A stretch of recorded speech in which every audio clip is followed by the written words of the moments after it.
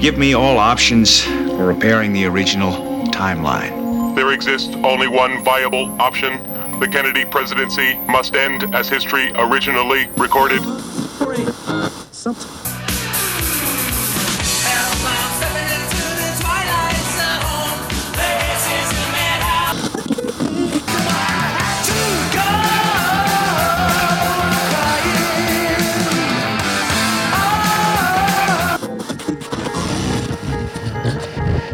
Come on, we're gonna go for a joyride.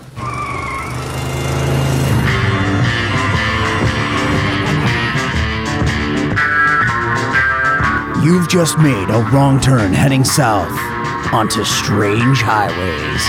Enter death's waiting room, if you dare.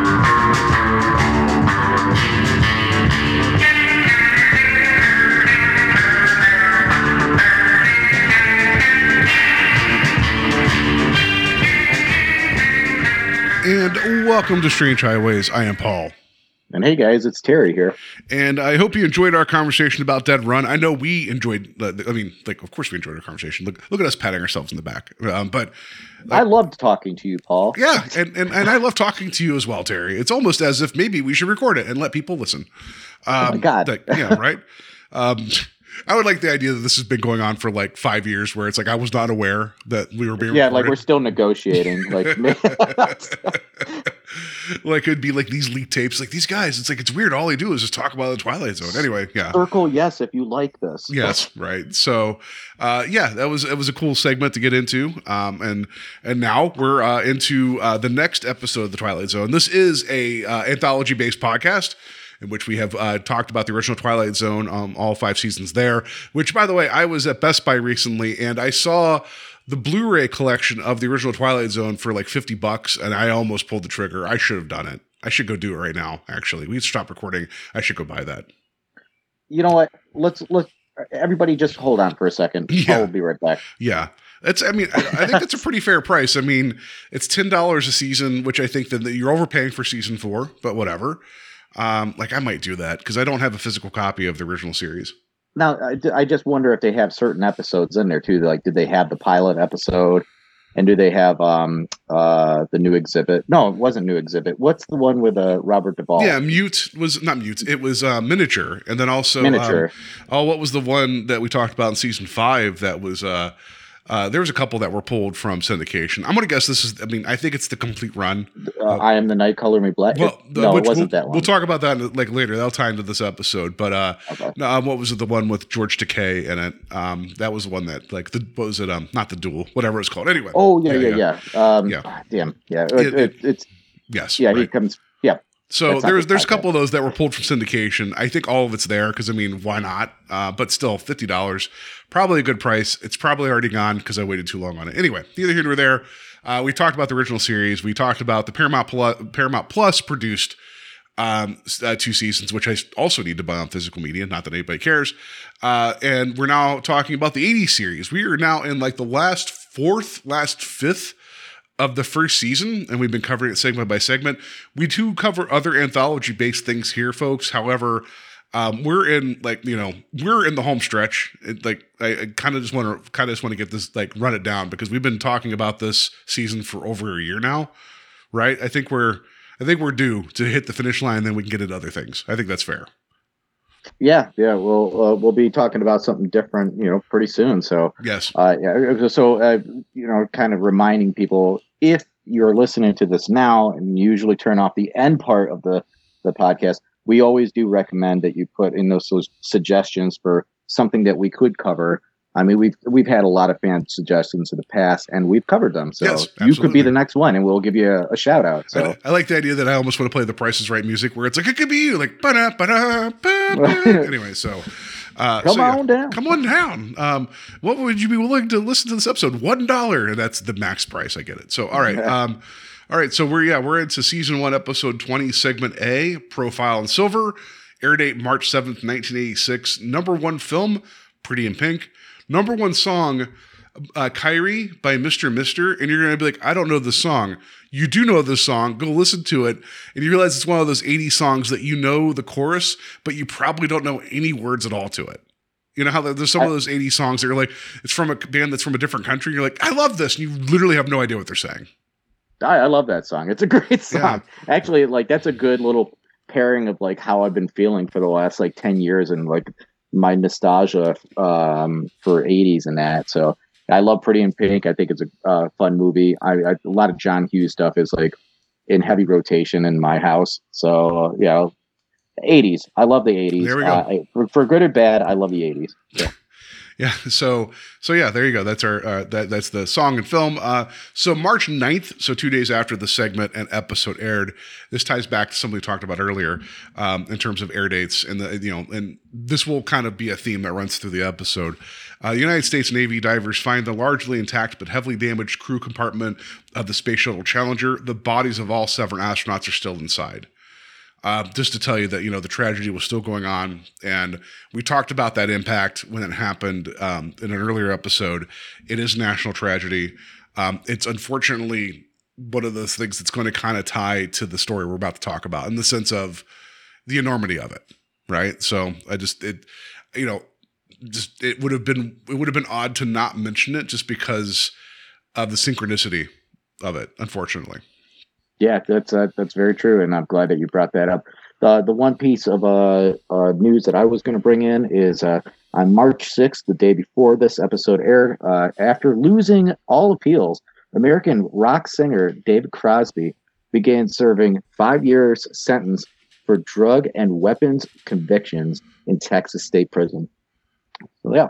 We just recently lost him too. Yeah, dude had a hell of a life, right? So yeah, it's like I did not know that about him. Like, so it's like outside doing like all this like Crosby, Stills, and Nash stuff. He's like, yeah, I went to prison for weapons charges. I mean, just can you imagine like the touring back in the 70s with them and Neil Young, like the shit they got into? My God, like that.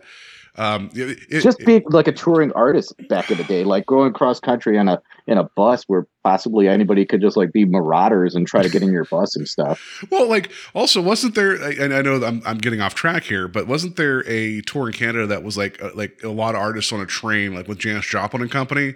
That has to be like to be a fly on the wall, to almost be an historical observer, to go back with the green wristwatch just to see it happen. That would be crazy. Like I would. Yeah, there's a lot of these people are kind of falling off right now. So yeah, any of these kinds of things, if I find, David Crosby should have been dead 18 times over before he passed away. And like, was it 2022, 2021, something like that, right? Like, dude was part cat. Like he got out like, a lot longer than some, right? So yeah, he didn't think Nikki Sixx was any shit. Like he was just like, yeah, right. You want some stories, buddy? Yeah. I got some. Yeah, right. And meanwhile, what's his face from the Stones? Mick Jagger's still around, looking more and more like a catcher's mitt, whatever.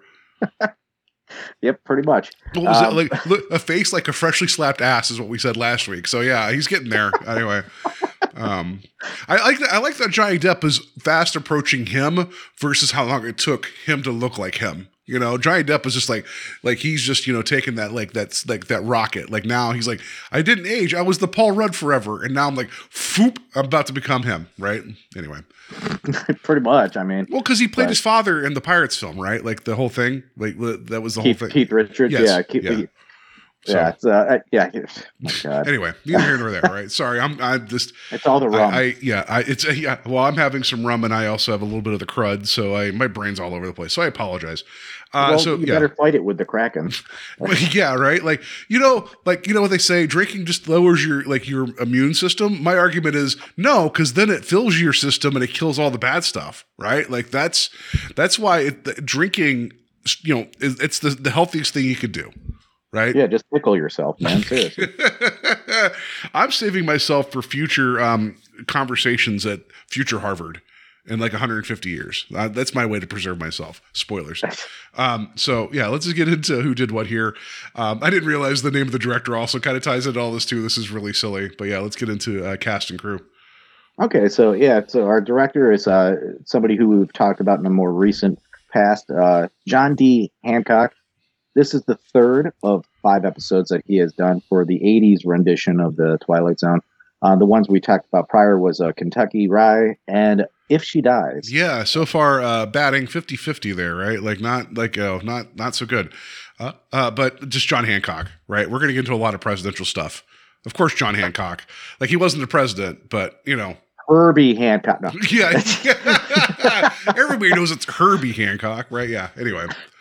But I took my notes. I wrote all in caps. If she dies, I'm just like, oh no, here we go. But yeah. The next here at our writing credit, because I mean we talked pretty lengthily about Hancock, and we'll talk about him again in the future. So yeah, we'll just kind of leave it there. So our writer on this one is J. Neil Shillman. Yes, Shillman. Yeah. He was a doctor in this episode too. I wanted to put that at the forefront. He acted in this episode as well.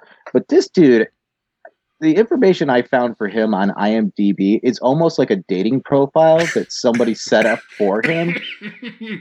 It's just like, this is, I just want to put this out there. This is what it says straight from IMDb, right under his pictures. A J. Neil Shulman is a writer, publisher, radio personality, composer, I swear to God, it says prophet, filmmaker, and actor. Ed Taurus, Yeah, right. And enjoys long walks on the beach. Who wrote this? Like he likes drinking pina coladas and getting caught in the rain. Yeah. I mean, so he just passed about 4 years ago. So I mean, it's terrible. But I really couldn't bring anything to the discussion here about things that he had done for film. It's funny when you mention Prophet, because it feels like this is one of those guys that was his own weird character. Only segment he directed here, but in 2013 he completed, written. In 2013 he completed production on a feature film called Alongside Night, starring Kevin Sorbo, red flag, Jake Busey, you know what? Love him in The Frighteners. He's doing his own thing. Tim Russ. Problematic too. Yeah, Tim Russ, which we love. We talked about him. Actually, we talked about him in Kentucky Rye. He showed up there for a second as a cop. But yeah, it's this whole thing. I'm like, okay. So then I like that it said here, it was released for streaming. Sorry, it had limited theatrical release. No shit.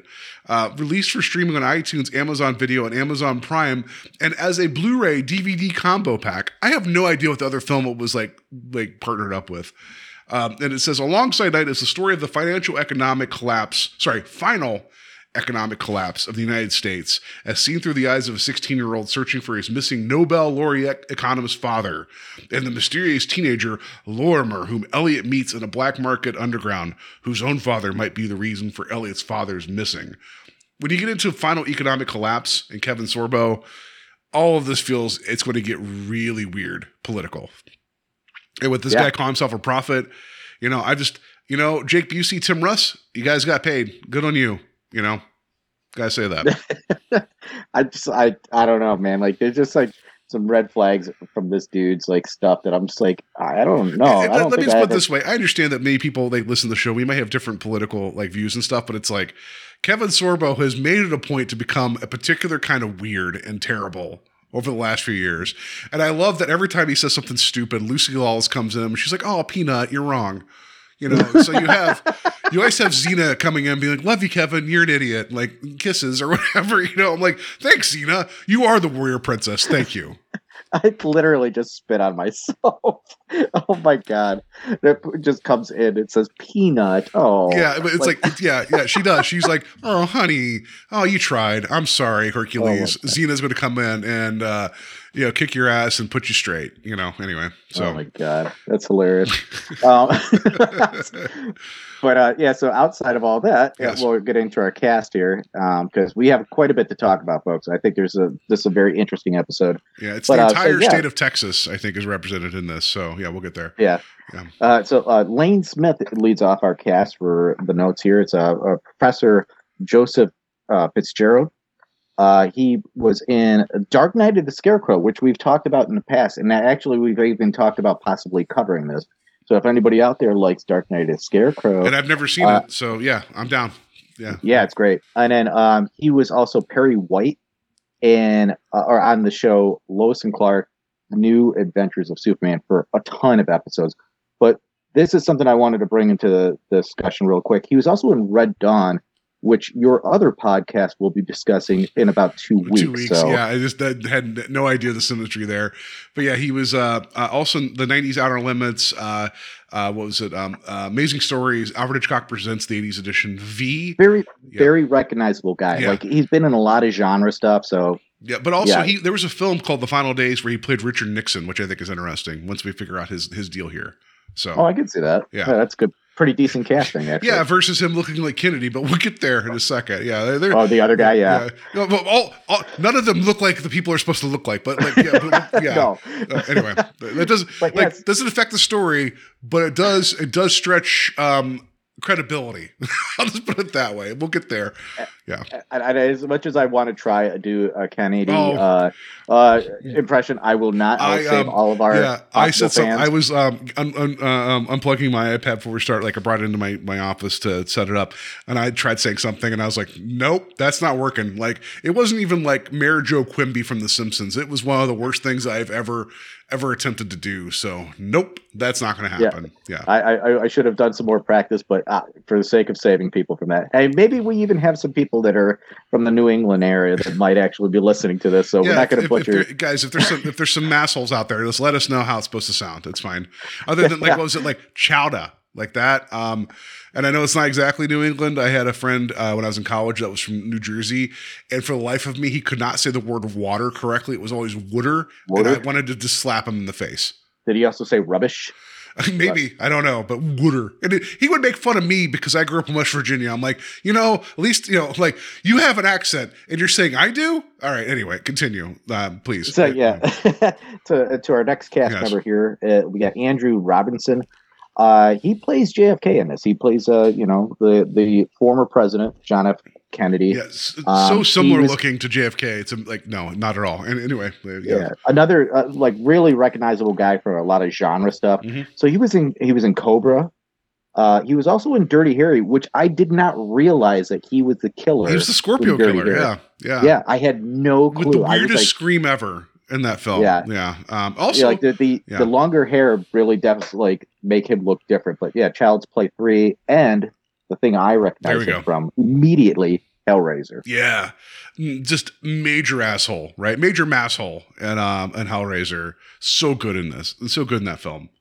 Yeah, yeah. He has a pretty lengthy career and a lot of genre stuff. So there's other stuff here too, but to save this podcast going for 3 hours, there we go. Well, whatever. But what are you talking about? Anyway, so just how dare you accuse me of the other show that I doing going 3 hours? But no, it's just we could.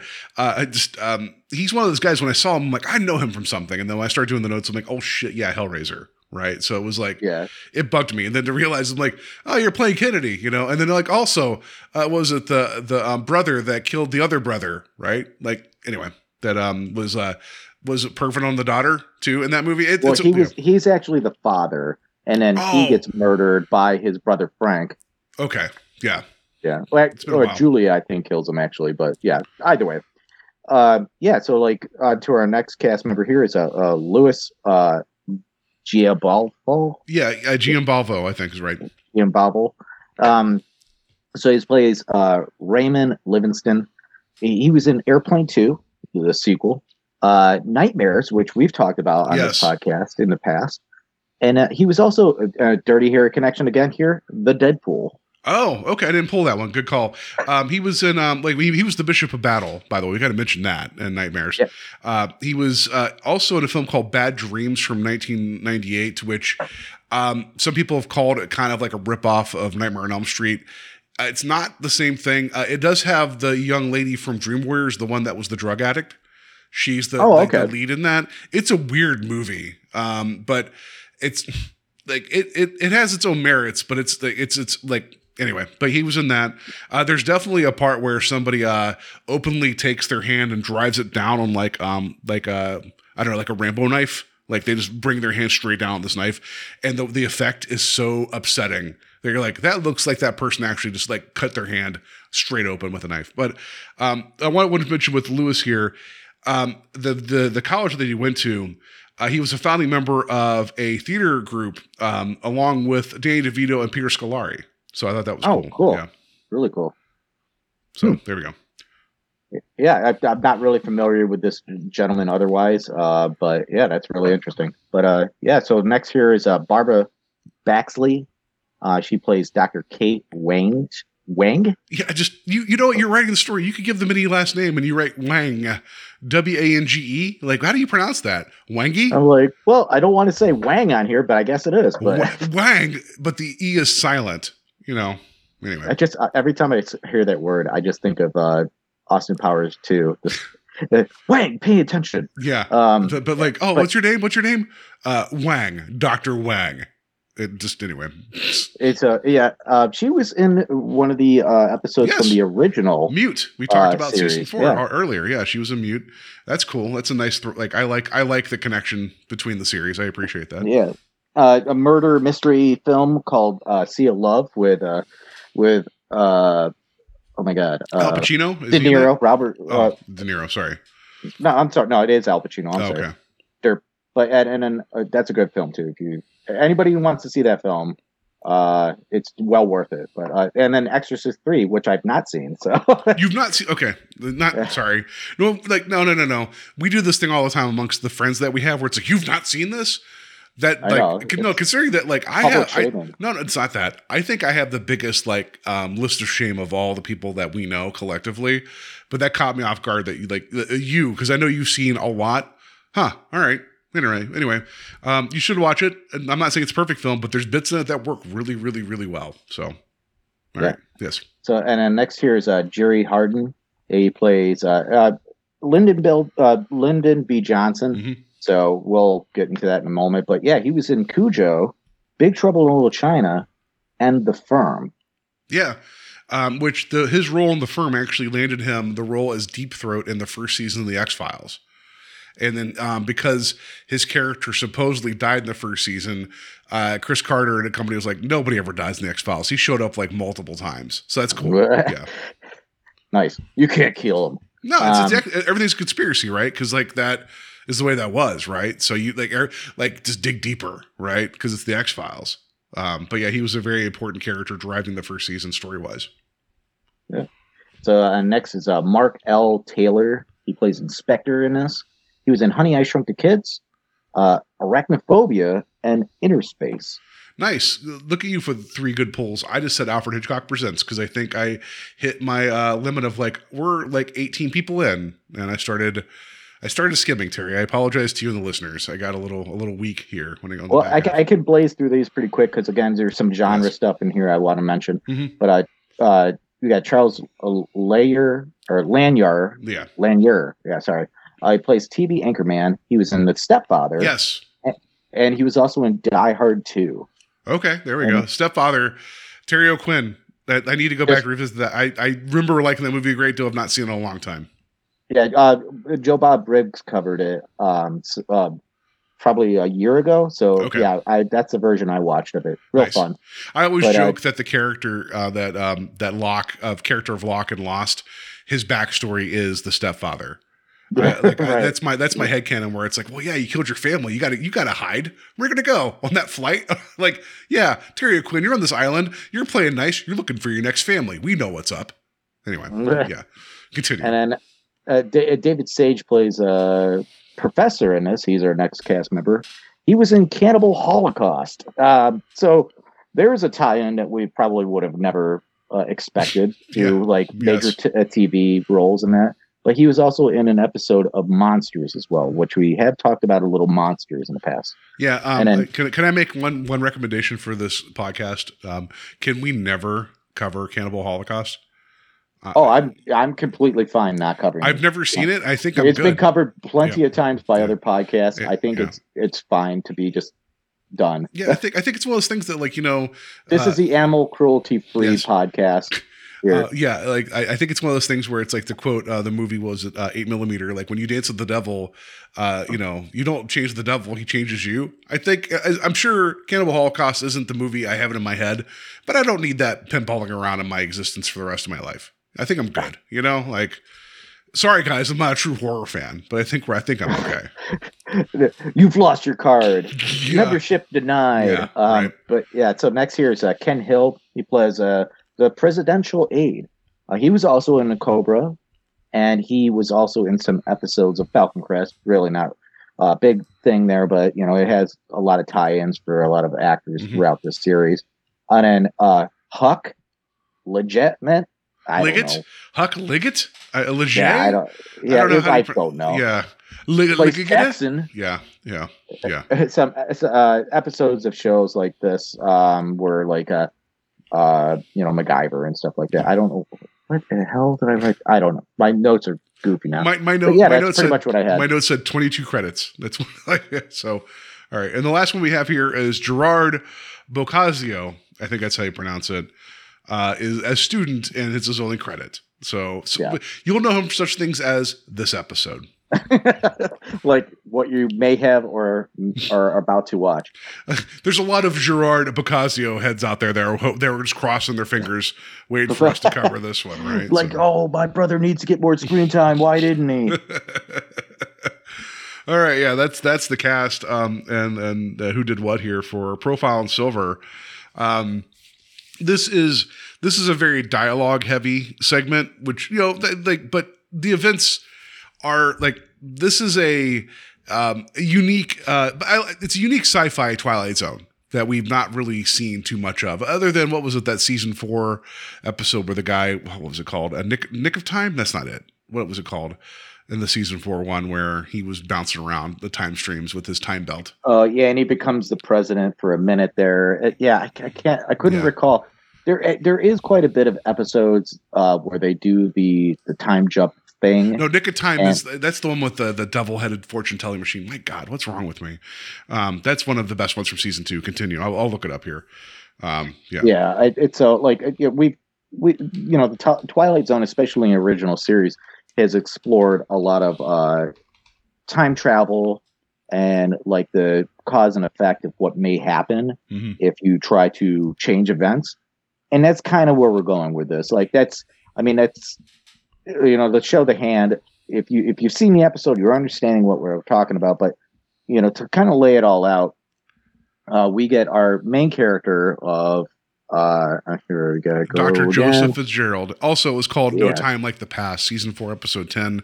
We loved it so much that we forgot the name of it, but we loved our conversation with Trevor when we had him on. So anyway, well, we're plenty of episodes in at this time. My brother. It's like, and plenty of drinks have passed by. I also liked that the very next episode in that season was the parallel. So we had a rough stretch there. And then I Dream of Jeannie. Whew, there was 3 in a row there. That was some rough business.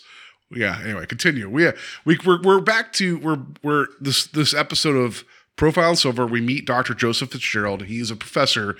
It shows the date of November 21st, 1963, which if anybody watching at this time would be tipped off about that date.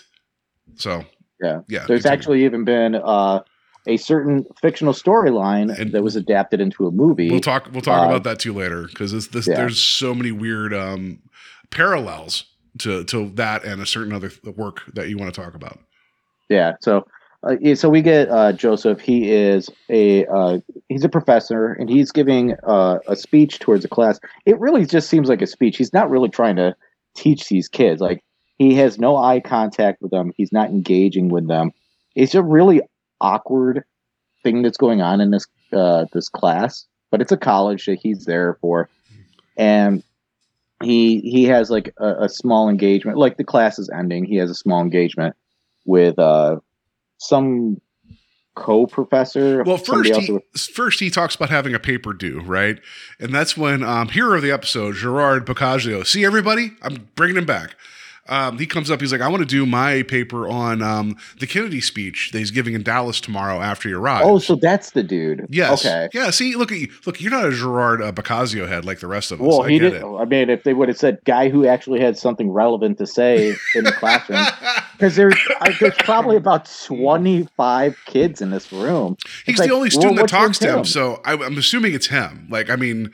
Maybe I'm wrong. Spotlighted one. Yeah, right. But yeah, and then but then like Joseph's like, what are you talking about? Oh yeah. Anyway, but then that's another professor. He has somewhat of a grim look on his face too. Yeah. Like it's like, what does Joe know that we don't? Yeah, he just seems kind of indifferent, but also like forgetful, which is weird considering what we're going to find out about him in a minute. But yeah, like this other professor is like, oh, I read your paper, very interesting, which like, knowing what we know about this episode is dealing with time travel and things. Spoilers, everybody. Any action you take in the past, and this comes to the end, this gets very complicated because time travel as a concept is weird. He's writing these papers to be like considered to affect like these scholarly papers, right? That could affect public policy or affect people's opinions. But like, isn't based upon like when we know what he's doing, isn't he like purposely shifting the conversation? You know what I mean? Like, he's purposely trying to. Yeah. And it's the, like what we had in the episode that you just mentioned, like the dude goes in the past and he's trying to change events, like, he tried to assassinate Hitler, right? That's the episode that you referenced a moment ago. Yeah. It's like, but in each one of those decisions that you try to make an effect, like, isn't the altered event not going to happen because you're already on that trajectory to be back there to change it? Yeah, and it's like, and if you're trying to write like these, like, like thought pieces with knowledge, okay, spoiler everybody, this guy's from like 150 years in the future, right? At least, right? Like it's something that's going on. He's back in the past. We'll learn about that more in a second.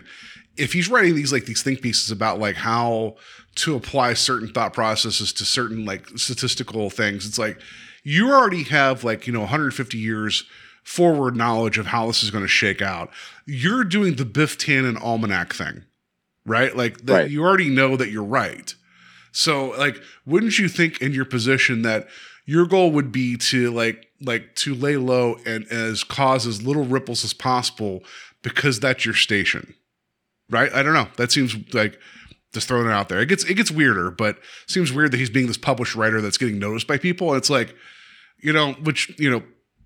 the way time travel works, it was always meant to be, sure, but you're making a conscious decision to interfere by having this published, because then if you're publishing something, then it means then somebody else's article isn't getting published. And what if they were the ones to get published instead of you, and they're sending them on a different course in life? It's all the butterfly effect, right? It's all you go back in time, try to shoot a dinosaur, and you step on a butterfly, and then all of a sudden everybody's Hitler's, right? That's what happens.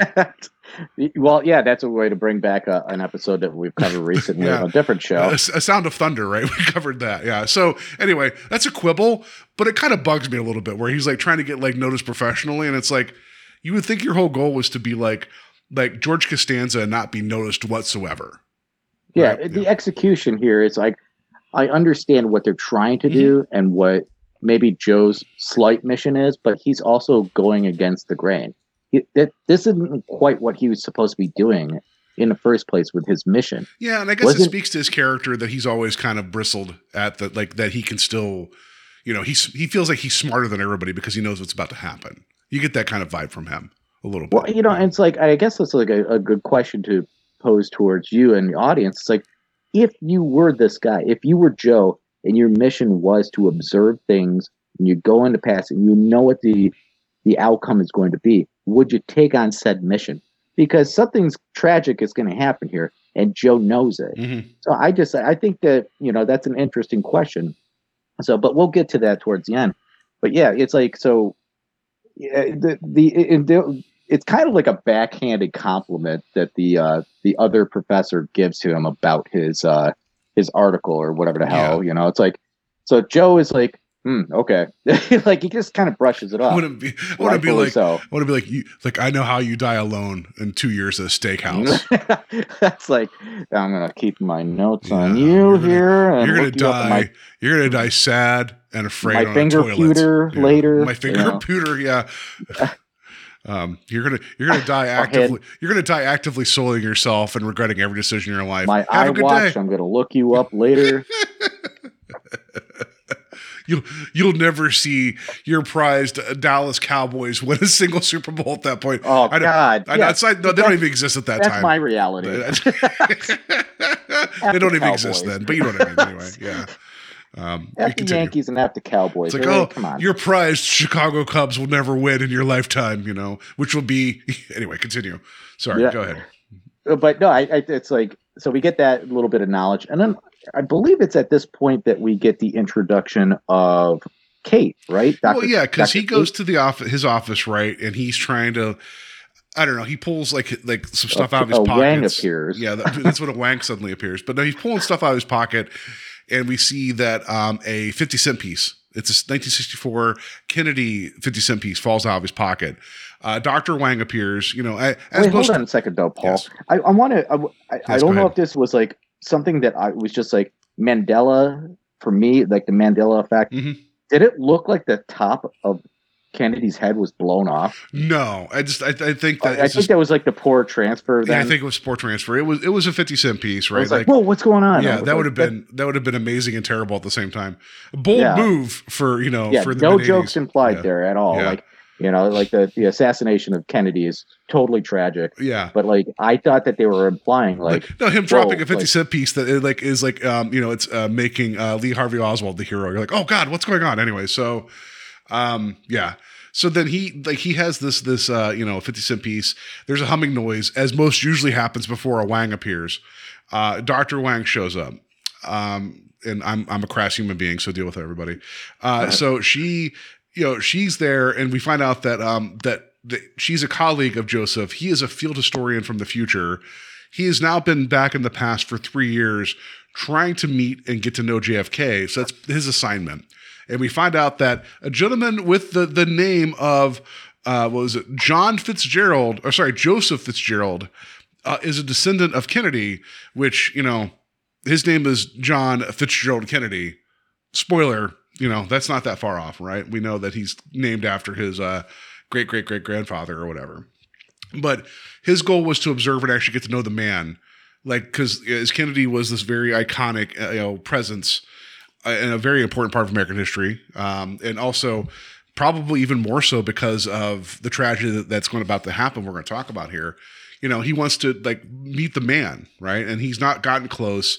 And now tomorrow is going to be the day whenever Kennedy's assassinated. So then that's whenever Dr.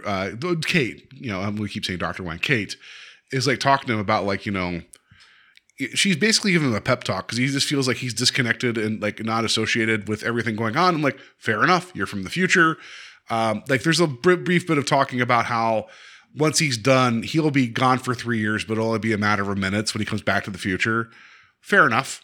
Right. There's some actual conversation about the effects of this journey. I think that's kind of cool that at least the people that the person that wrote this understood to whoever's in the future, when you leave and come back, that's instantaneous, but you've been gone, X number of years or however long your time has been. I thought that was a nice little human touch in the conversation. Yeah, it's interesting. And I can understand Joe's motives here in possibly just being even at this point, he really hasn't really met Kennedy. He said that there was an in passing kind of situation, but it's if he's supposed to be, which again, we'll find this out a little bit more securely in the later part of this segment, but he is the relative. It's that doesn't really mean that he knew him from being a child or anything like that.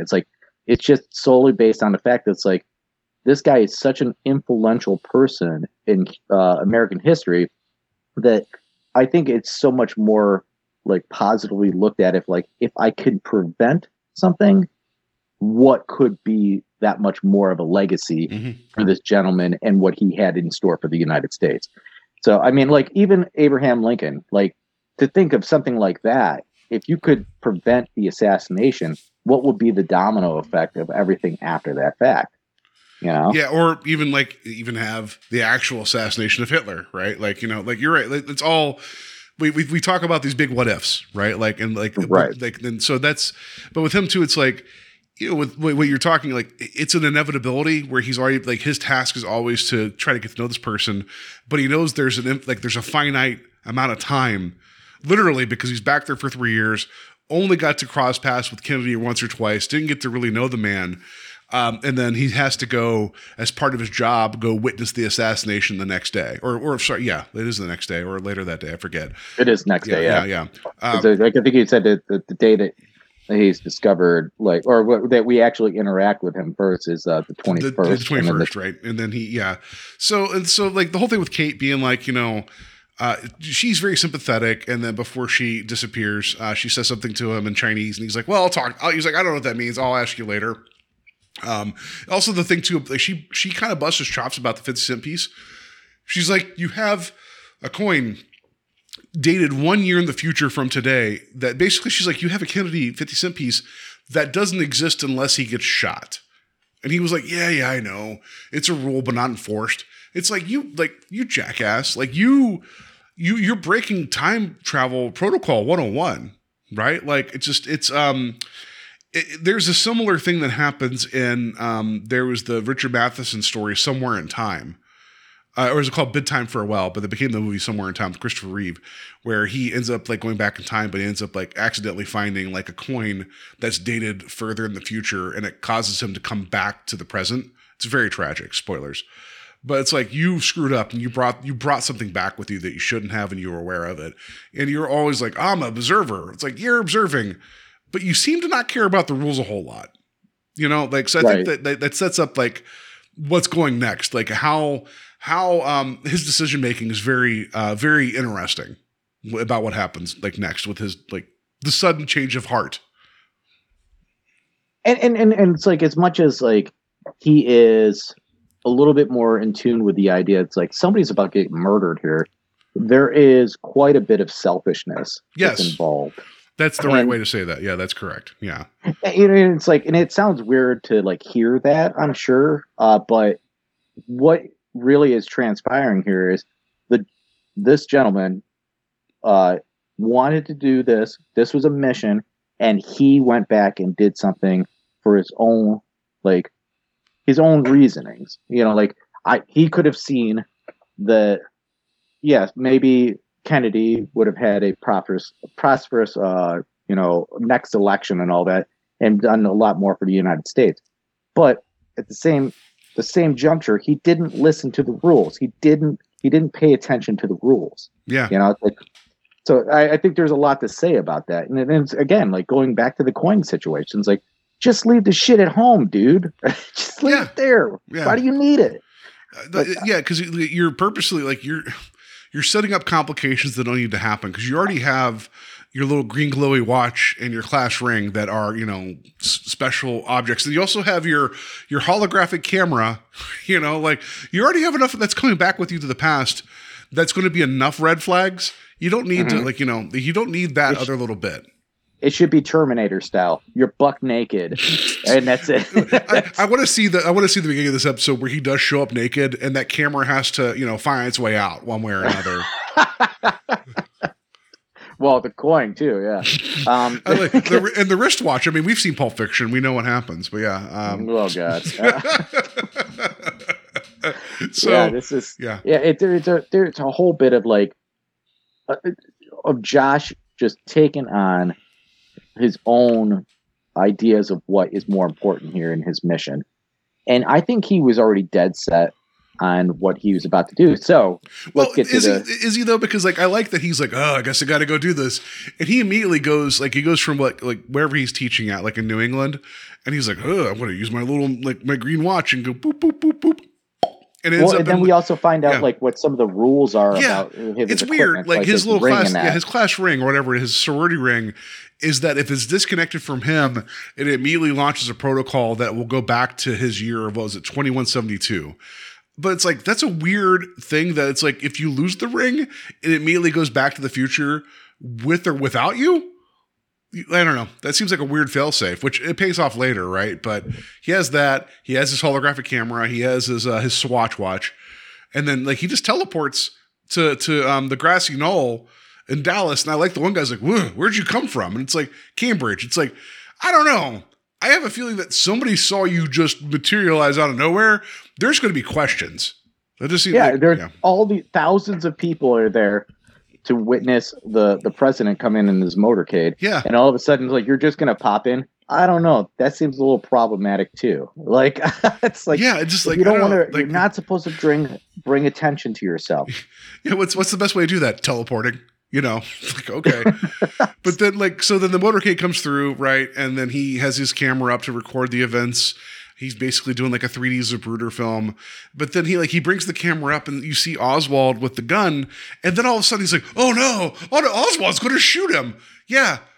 Really? Like the way he's acting is like, oh shit, it is real, right? Like, as opposed to what, like, if there would have been the hint of like he had to go back and see if it was actually correct versus like, you know, a conspiracy theory, maybe there's that. But he's like, oh no, it's actually going to happen. So then he goes right through the crowd and is like, oh, he has a gun. And he saves, you know, the president, you know, whatever. And like, that's fine. But it's like the way he reacts is like he seems shocked that it's about to happen when he's literally been like has a timeline of 3 years up to the minute of that actually happening. That's odd to me. It could have been, he could have played it differently and been like him just like lowering his head and be like, you know, I can't let this happen, versus him being shocked about him having a gun. The way he plays, it's weird. That's one thing I'll say. Yeah, I think this story would have been flushed out a little bit more if it was a little longer of a segment, and we understand really where he's supposed to be, and like maybe even giving him a couple more gadgets, be like, here's the countdown to the exact moment of it happening. But then he automatically goes into the building that Oswald was in. Did you want him to have that wristwatch from what was it, A Matter of Minutes that the engineer had? That was like that big thing that was his entire forearm. That was the clock. Did you want that? Right. Yeah. But yeah, it's like, yeah, what if it had been better where it's like he actually teleports into the book depository to actually shoot it from Oswald's perspective, and then like has a change of heart at the end to be like, I can't let him do this. You know, like he has the ability to teleport. Yeah. Like, dude, like yeah. That's how you change the storyline. Yeah. You know? It seems weird to me. But yeah, so he saves the president. And then at that point, like everything, like, you know, the president is like, you know, obviously alive, and he requests a meeting with Joseph. And that's when he's being taken to the airport, because that's when we meet what's his name? The guard, the you know, the Secret Service guy. Yeah, it's not the inspector, right? It's not the inspector. It is Livingston. It's Livingston. Yeah. So they're talking in like the limo. It's like, oh, you know, we do like, thank you for this great debt. He's like, I look at this camera. He's like, you know, how could you even see the shooter? And he's like, oh, I saw a glint of light, you know, whatever. And the whole thing is like, you know, he's talking to the Livingston. He's like, oh, do I check out? Am I a solid citizen? He was like, perfectly so. Almost too perfectly. He doesn't say that. But we find out that the president wants to talk to Joseph. And as they go to Love Field to take flight to Air Force One, that's when we get Lyndon Johnson running in and saying, I got to stick around. It's like, why? It's like, a bunch of tornadoes hit. I just want to kind of help out. And also I want to tell people about how big my dick is. That's a real thing. Look it up. Don't do it right now. Yeah. Real time, everybody. He had no problem letting people know that he was packing a Lyndon Johnson. But anyway, so he was talking about all these tornadoes, and Joseph's like, what? That's weird. And that's when he ends up on Air Force One, because Kennedy wants to talk to him. And I will say that I do like that the way that this is written. He finally gets his moment to talk to his ancestor, talk to the man. And you can tell there's a reference to the public image of Kennedy here, where like, as much as like, you know, the way that he would have reacted to things, maybe, but I feel like, you know, this interaction does feel like what we know of the front facing version of Kennedy would be. Right. And I thought that was interesting, where it's like, oh, you get to meet your own grandpa, whatever. Like, but you know, the whole interaction works, and it's this whole thing, like talking about Kennedy, talking about his regrets of the Bay of Pigs and everything else. But it's like, he seems like a very like human dude, and talking about how, like, you know, politicking's a game until it's not, and today it's not. I thought that was a fair statement. Yeah, and actually Kennedy he had suffered from migraines quite a bit too. I wish they would have worked in some of that stuff. And severe back pain. Like the guy, like the thing that this guy was going through so much that people had no idea, right? Like the guy, yeah. And it's like, but you know, it's like, again, like kind of what you were talking about, like human interaction with people. There is plenty of times that it's been documented that he would actually talk to people on a very human level.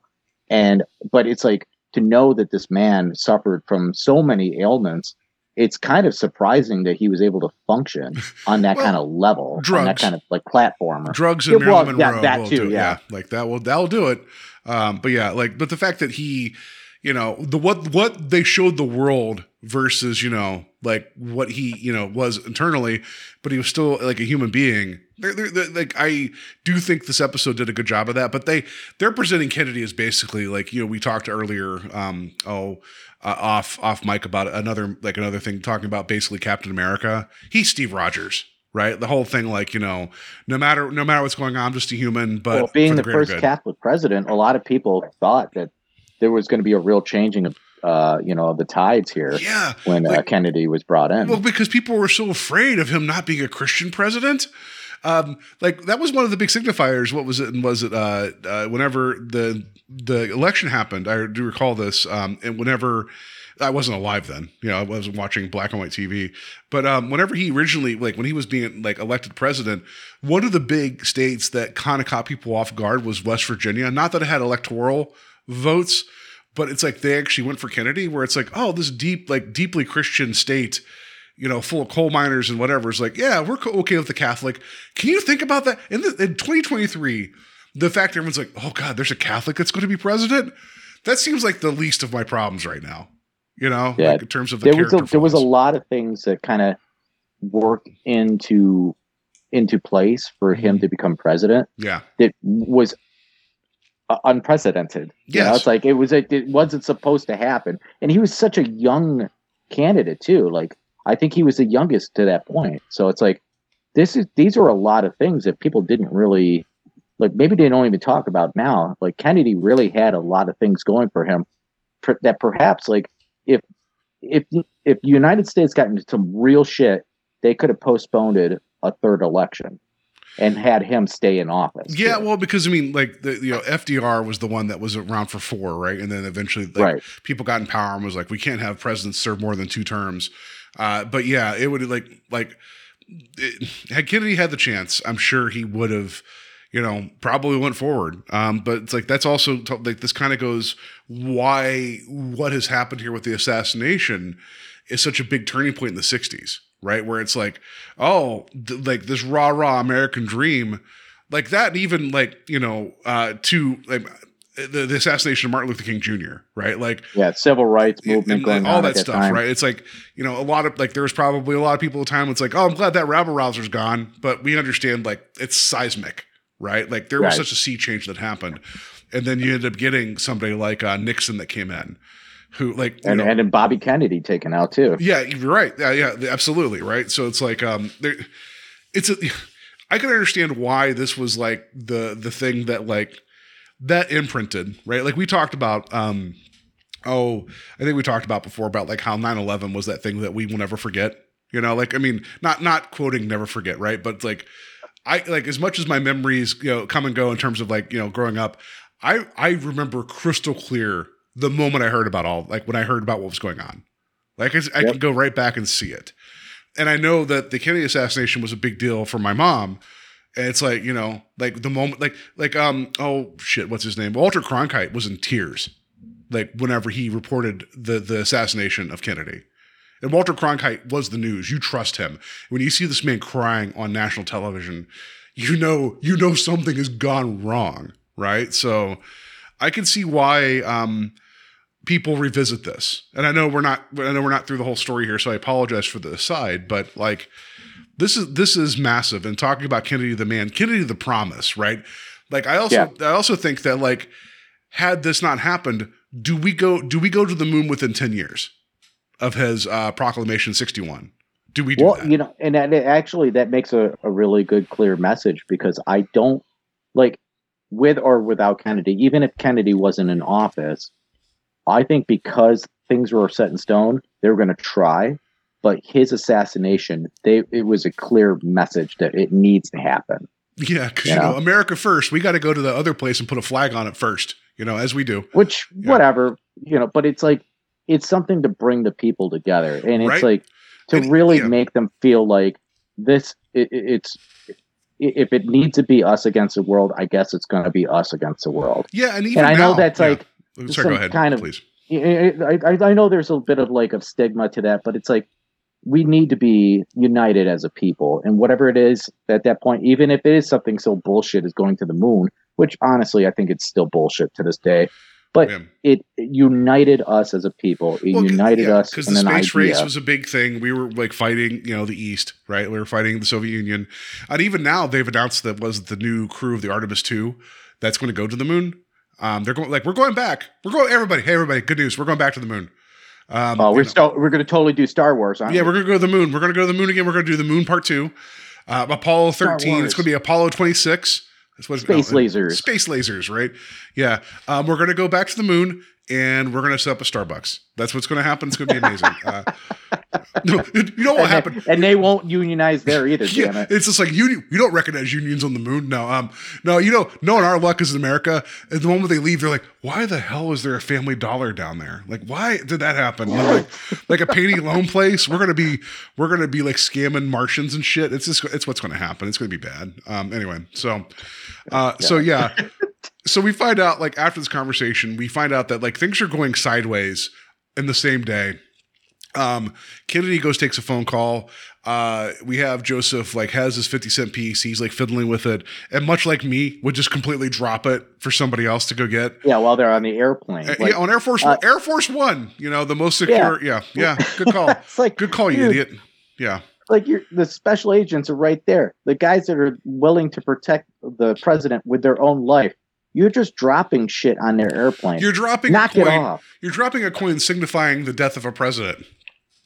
Because good luck with that. It is even stated. So then we find out. All right. We find out later, but what's his name? I keep always messing it up. But the gentleman who is the Secret Service guy Livingston picks up the coin, and then I like how Joseph's like, oh, that's not mine. I don't know what you're talking about. Whatever. Like that's I'm from the future. You'll figure out what pogs are. Just enjoy whatever. Anyway, so, that's my slammer. That's my slammer. It's my pog slammer. It's my 50-cent JFK piece. So yeah, there's the whole thing. And then after Kennedy comes back because he had a phone call talking about like everything going on and like about this aggression going on in Europe. And then what was it? Joseph's like, well, Khrushchev wouldn't let that happen. And then Kennedy's like, well, Khrushchev is dead. He's been assassinated. And then like there's that whole thing where it's almost like Joseph does like the Picard hand on his face palm like meme of like oh God, I've screwed up, haven't I? It's starting to go south already. like the tornadoes is like that was like the first thing to me. It was like, I mean, maybe I didn't do enough research into what's actually going on that day. Mm-hmm. But I didn't hear anything about the weather turning. It didn't. That's the point here. That like we find out later. So it's like right? all of a sudden, like twisters are coming. Yeah. All of a sudden, the environment's upset. It's like snake in everybody's boots. Yeah, it's like whoa. You're 30 years a little too early there, buddy. Anyway, so Anyway, so then when they touch down. Joseph, like he goes to the White House. Kennedy's like, hey, we were supposed to have dinner, but the world's falling apart. Got to cancel on that. But I do ask that you hang out like in the White House tonight.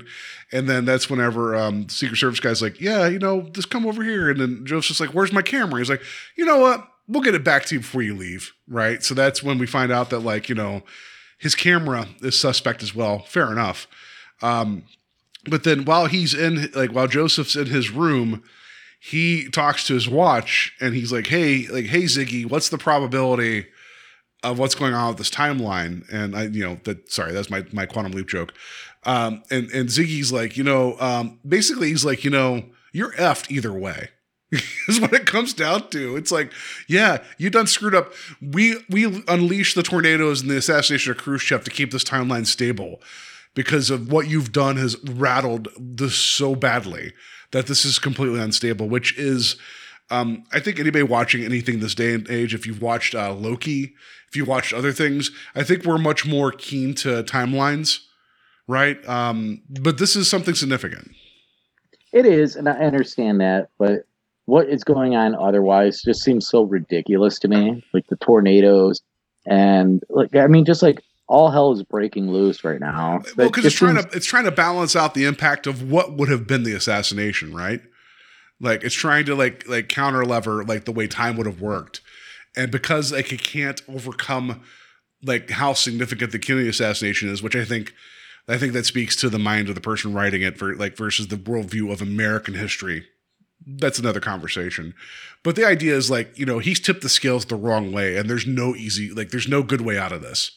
It's all going to end in like the East eventually launching weapons and causing the collapse of like Earth one way or another. Whether it is earlier than later, it's going to happen either way. And the only way out of this is for Kennedy to die, so. And Joseph doesn't like that answer. But also, it feels like he's that guy that screws up at work and doesn't want to tell the boss he screwed up at work. Yeah, and he's like, pretty much it like boils down to like, oh, we have a secret handshake now. Like, we're bros. Like, I don't know. Like, I just think Joe, he screwed up in the first place. Mm-hmm. He needs to own up to it. He understands that there is like a global impact now. And, like just the idea that he still is not like really kind of like, oh, well, I guess I'm going to put my tail between my legs and just do what I have to do. That still pisses me off about his motives here. I feel like if this is a real thing, the real Kennedy, aside from migraines and back pain, would have just punched this guy in the face. He would have just socked him, Yeah, he was Air Force, so I mean, yeah, sure. He would have socked him and been like, here's my other brother. Let him take you for a ride over a bridge. We'll see what happens. Anyway, so that's a Ted Kennedy joke. That's terrible. Continue. But like, let me show you a little place called Chattaqua. Anyway, so but Raymond has this coin, and he goes to somebody that's actually like an expert in like coinology. That's not the right term. And was like, oh, this isn't a fake. Like, whatever this is weird. And Raymond's right that this is all kind of raising red flags, but he's not right for the right reasons, but he knows to be suspect, which is correct.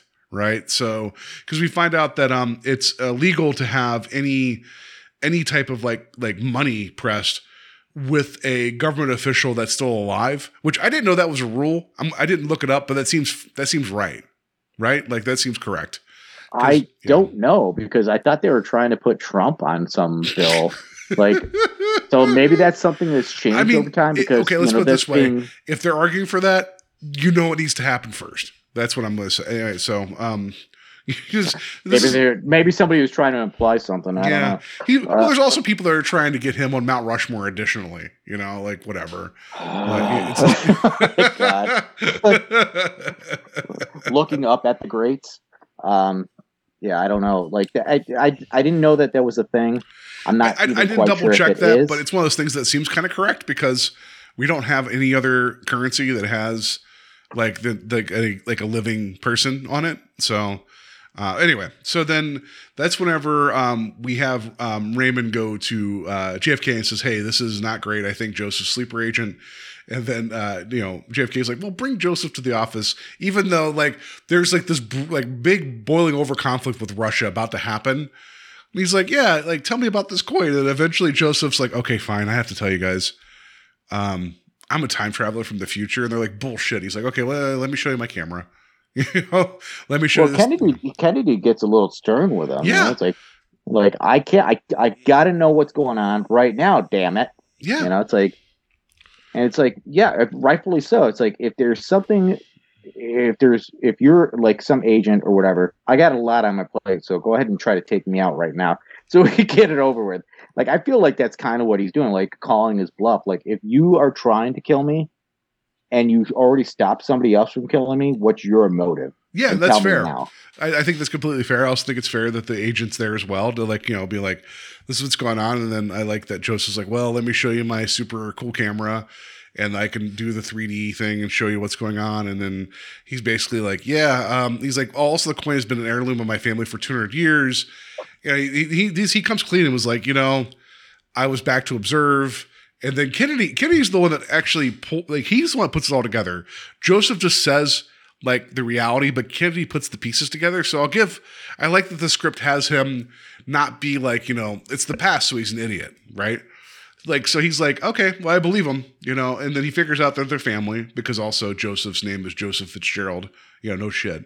And then he figures out, like, he looks at everything, he's like, oh, I'm supposed to die today. And then it's like, so he's like, well, we need to fix this because everything else is like way worse than what could have been. And that's when Joseph's like, well, just to let you know, all your ideals and visions for the future do succeed, which also, again, like, it's a little rose-colored glasses, but like when we get to the ending, I understand why. But then Kennedy's like, well, thank you for letting me know that. And so then I like there's the bit where Raymond's like, hey, I know it's against protocols for Secret Service agents to drink on duty.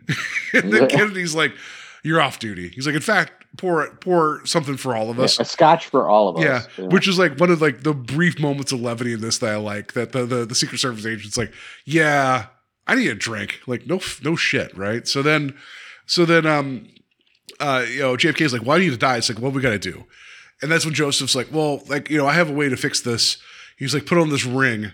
And then he's still being a jackass, right? He's like, put on this ring. And then Kennedy blips away to the future. Like, that's what we believe. And then the agent's like, what did you do? He's like, well, we need to go back and fix this, but we need to do a couple things. And those couple things are, I have no idea how this is possible, but whatever, right? Like, so go back to the earlier that day. We have Joseph ending up in the motorcade just moments before the shots fired. He gets killed by Oswald. And then because he looks exactly like, Kennedy, which he looks nothing like Kennedy. No, that's one of the things that pissed me off here. I was like, Kennedy looks nothing like Kennedy either. But anyway, but yeah, it was just like, all right. But it's like, all right. So if that is that has to be like a spot on moment type situation. Yeah. So Oswald or whoever, quote unquote, taking the shot. Oswald was in the military, so he's a trained marksman. He's supposed to be taking out the dude. It better be like right at that transition. Right. But also like the idea that like if there's enough blunt force trauma from like the initial bullet that hits him in the head, that it causes like his face to be unrecognizable, which I don't know if we know that for sure. I don't really go back and like, hey, how do presidents get disfigured? But it's like, no, he doesn't look like anything like Kennedy. And you would think that Jackie Onassis would be like, sorry, Jackie Kennedy, she will get married later. But she's like, that's not my husband. What the hell's going on? Anyway, so it just, I wish the casting, I wish they would have been like closer in appearance, at least to each other, maybe not as close to like Kennedy, so that you can at least buy the switcheroo, right? That's my frustration. Yeah, if it's a Kirkland version of Kennedy, then why not? Then it would make more sense. John Fitzgerald Kirkland. Yeah. I just don't. We have JFK at home. That's not the same JFK anyway. So yeah, the outcome for me really just seemed very confusing and muddled in a sense. I was like, I don't what yeah. So wait a minute, and I'm like, so yeah, keep on explaining. Yeah, so then he takes the bullets, and then whenever we go to the autopsy, we have Kate, Dr. Wang show back up and talks to Raymond about what was going on, and he was like. Basically she's telling him the whole game of like, yeah, there's like, this is what's going on. And he was like, won't my memories of this affect the future? And then she was like, well, they won't change the future because they didn't already. Fair point. But it's like, she also knew it was inevitable that her friend Joseph would actually sub out for Kennedy and actually sacrifice himself. So like there's this whole that's my part of time travel that I get, but I don't get, where there is an inevitability to it. But then free will isn't free will because it already happened. I get frustrated with that. That's why I like Quantum Leap, where it's like, oh, I can fix the past. Yeah, go for it. Oh boy. And there's even an arc where he was actually part of the Kennedy assassination. We won't get into that here, but it's like, she ends up admitting that what she said to Joseph before the last time she saw him, because she knew that he was on his way to do the things that he did. That in Chinese, she said, goodbye, old friend, goodbye. So then we cut to 2172, future Harvard, which I like. That future Harvard just looks like Harvard, but there's like other big buildings in the back with like dishes on them. It's like everybody looks just as pompous too. Yeah, so. It's like Futurama version of Harvard. But unironically, right? Like it's, yeah. Anyway, but I like that we have Kennedy, we have JFK teaching a class, and it's like, I also want to be like, yeah, dude, you won. Your ideals won out. Who are you preaching to now? I don't know. It's just weird to me. It's like, oh, good on you. I wrote my notes here. I was like, congratulations, you're alive at Harvard in the future. Future blondes beware is what I wrote in my notes. it just seems weird to me that he's like teaching classes. It's like, no. What you already said worked. Like, what can you do to further things at this point? Right. So it's like almost like at this point now they're treating him as like Socrates. It's like Socrates. I don't know. Socrates, come back to St. Demas and help, right, with Bill and Ted as they try to pass their history exam. Be cool to each other. Yeah. Right? Party on. But be most excellent, right, or whatever it was. So yeah, that was it. Like, I liked this segment just from the standpoint of, well, one, examining like the Kennedy assassination from a sci-fi standpoint is always going to be interesting. We're going to talk more about that in a minute. That's been revisited much better, but also weirdly the same. Like with this, it was a big deal in American history and American pop culture. So it would feel weird for the Twilight Zone not to approach it.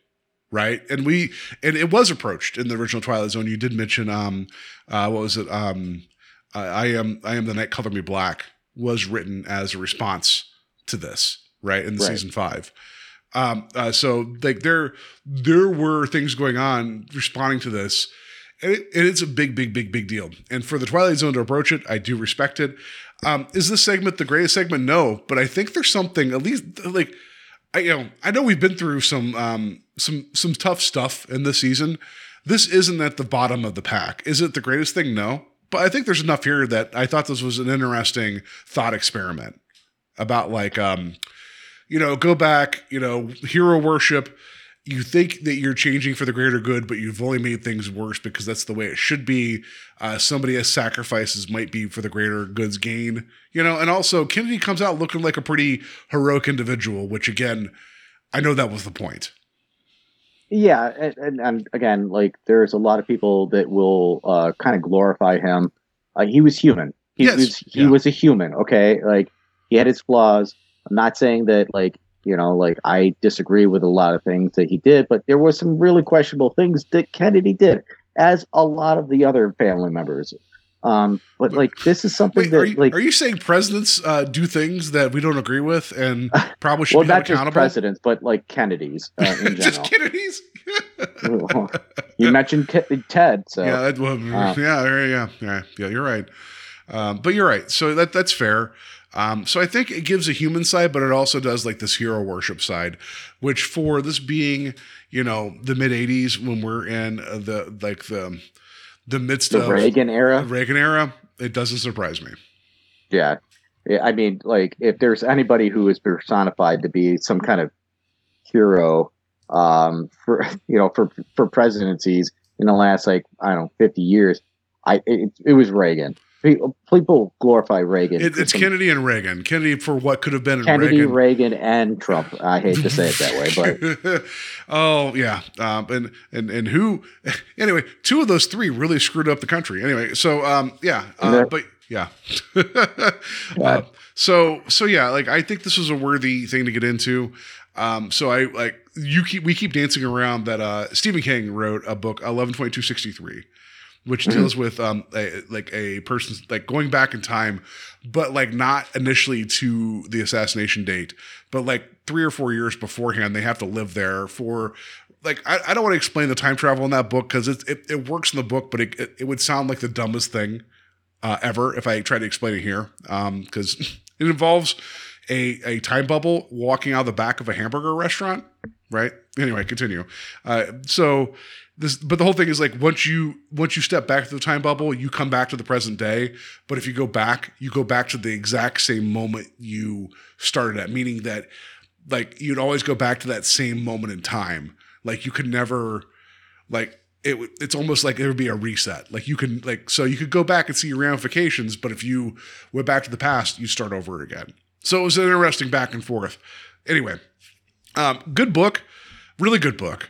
And the idea that like the main character was dealing with time pushing against him as he was trying to figure out, because the crux of it was Lee Harvey Oswald like the single gunman, and with him also this main character trying to go back and stop the assassination, and then talking about how like the closer he got to that moment, how time would keep like how events kept happening around him to keep him in the way, whether it be like a flat tire or a tree on the road or something, you know, like it was like time didn't want to be changed, which was like, like, that's actually explored a little bit in the remake of The Time Machine as well. The Wells storyline, and with Guy Pearce.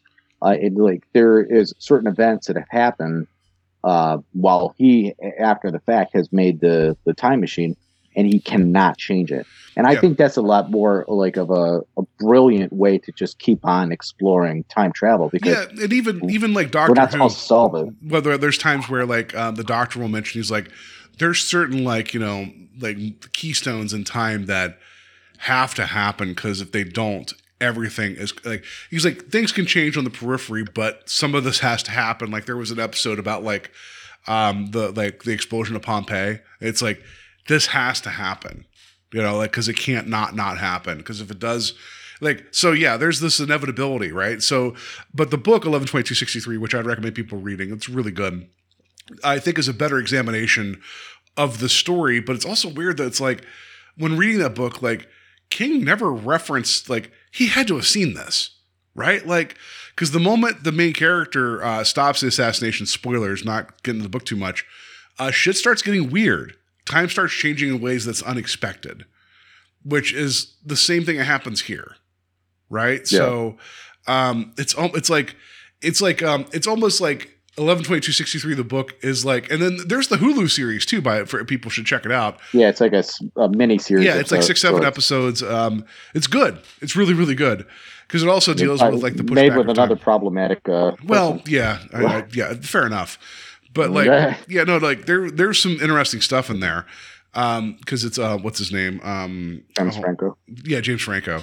But he's the lead, and like, you know, regardless of how you feel about him as an actor, which I know there's a lot to talk about there, I think it's a pretty good miniseries. So if people want to check that out, it's there. So I think there's an interesting exploration of this. So whenever I watch this, I'm just like, oh shit, this is 11/22/63 before it. So I'm not saying that like King plagiarized it, but he did take it in different directions. But the idea that both these things, where it's like Kennedy had to die because the world as we know it would not exist the same way, you know? And I think that's fair. But I also think that sometimes we magnify America's importance on the rest of the world because, you know, of the way we view ourselves. But anyway. Yeah. And I think it is like an interesting avenue to go down to for conversation, because even when my wife and I were coming home and I was trying to explain this episode, I was like, just think of like if Franz Ferdinand wasn't assassinated, like how different would the world have been? You're right. You know? Like just something like that. Would World War I have happened the way it did? You know, even though the world was kind of primed for like that one match strike, we don't know exactly. Right? Yeah.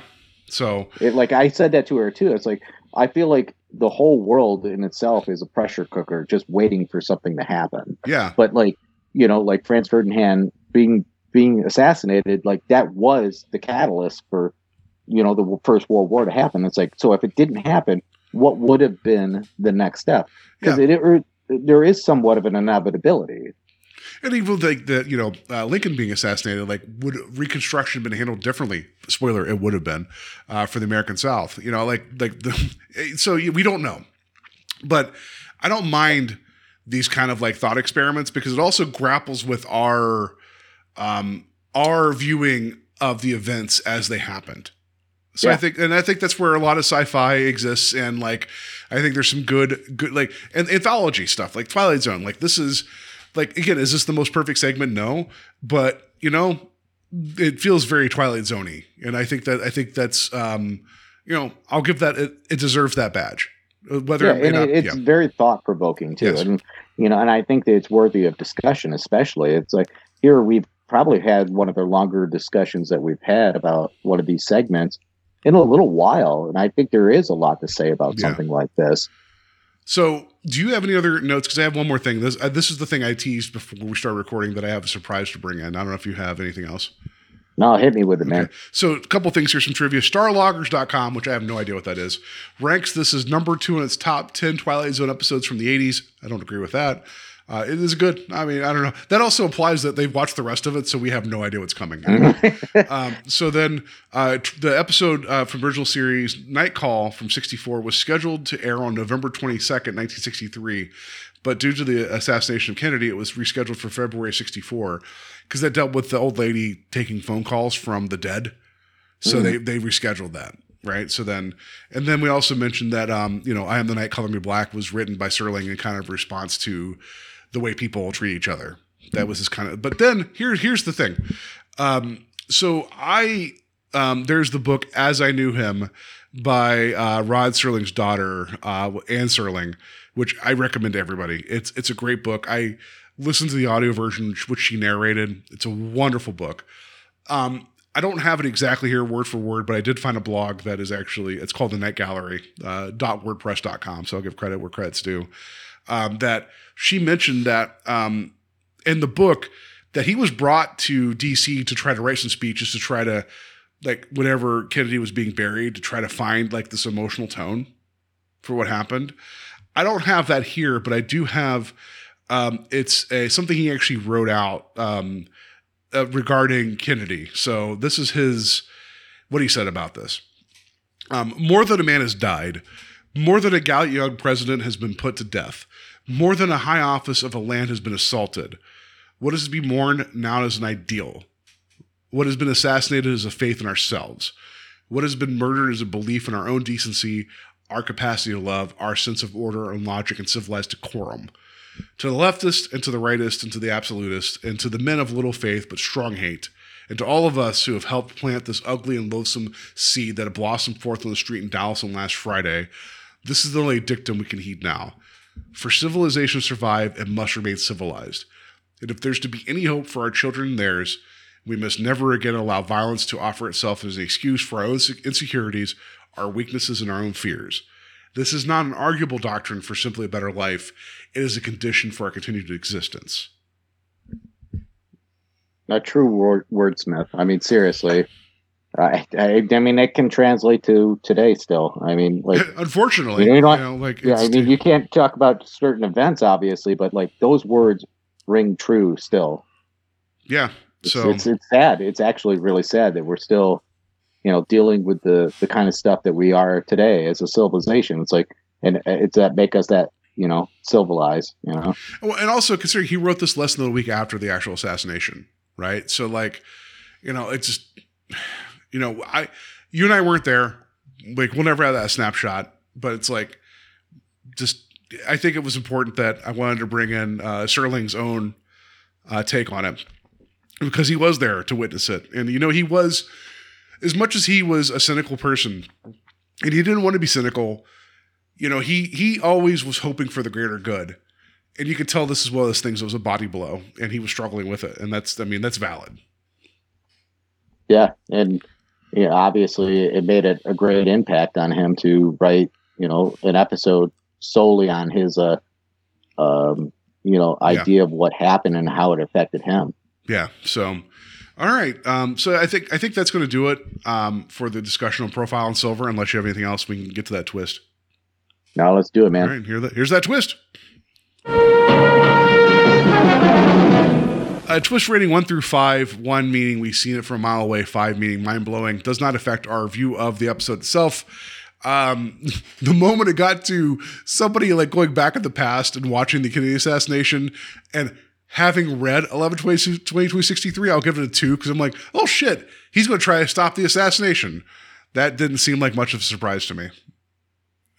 So my twist and what I found in it is that Kennedy was going to go into the future and take over as some kind of like step in for like giving people guidance. I'm going to give that a 5. I did not expect that at all. It is ridiculous, right? But kind of in a hopeful kind of way that we hope that he's out there in the future, right? Socrates.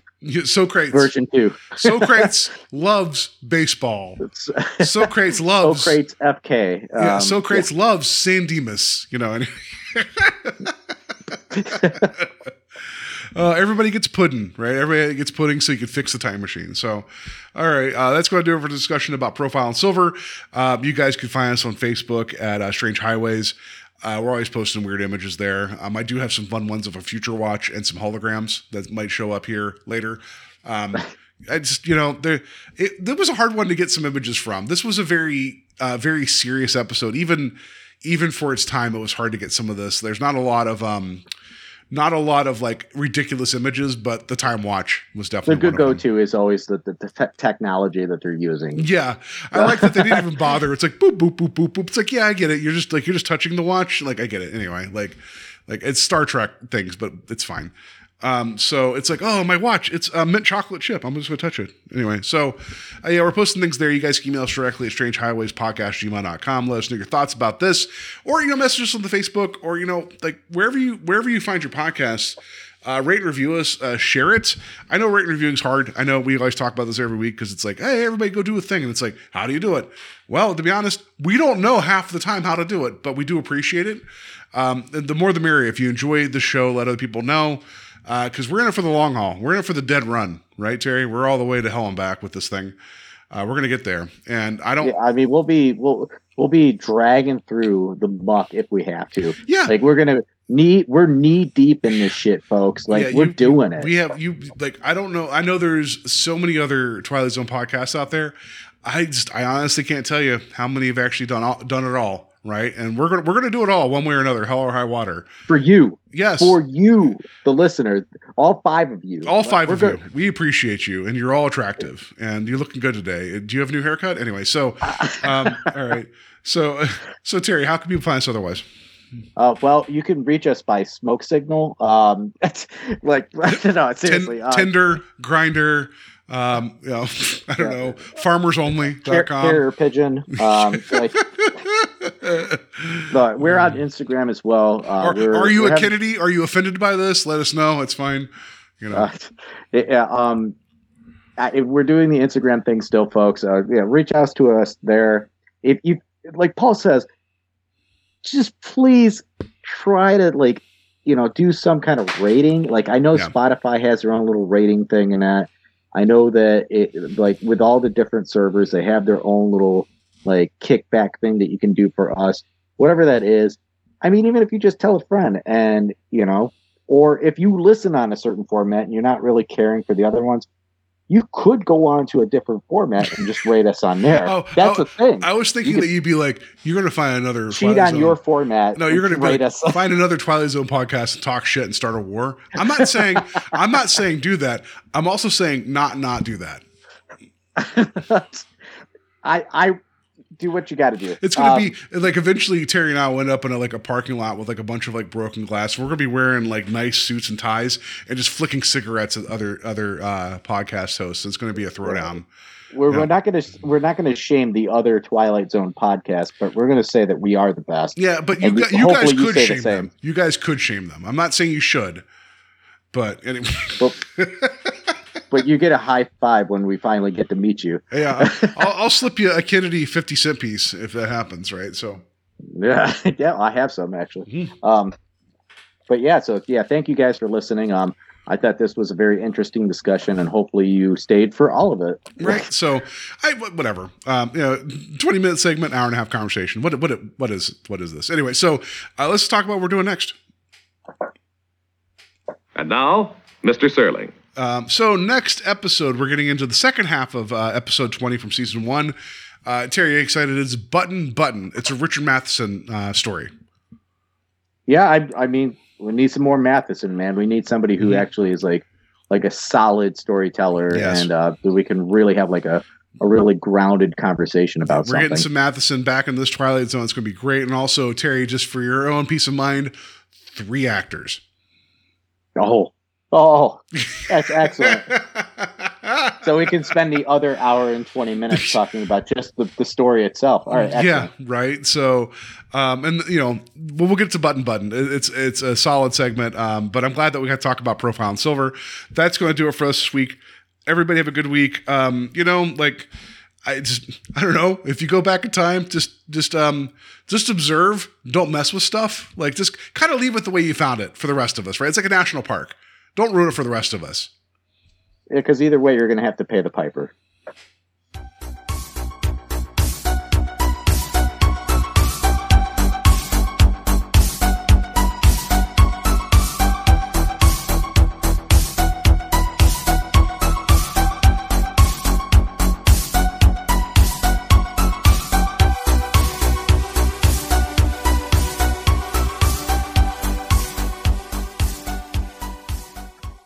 Mr. President, I believe Secret Service rules prohibit an agent from drinking while on duty.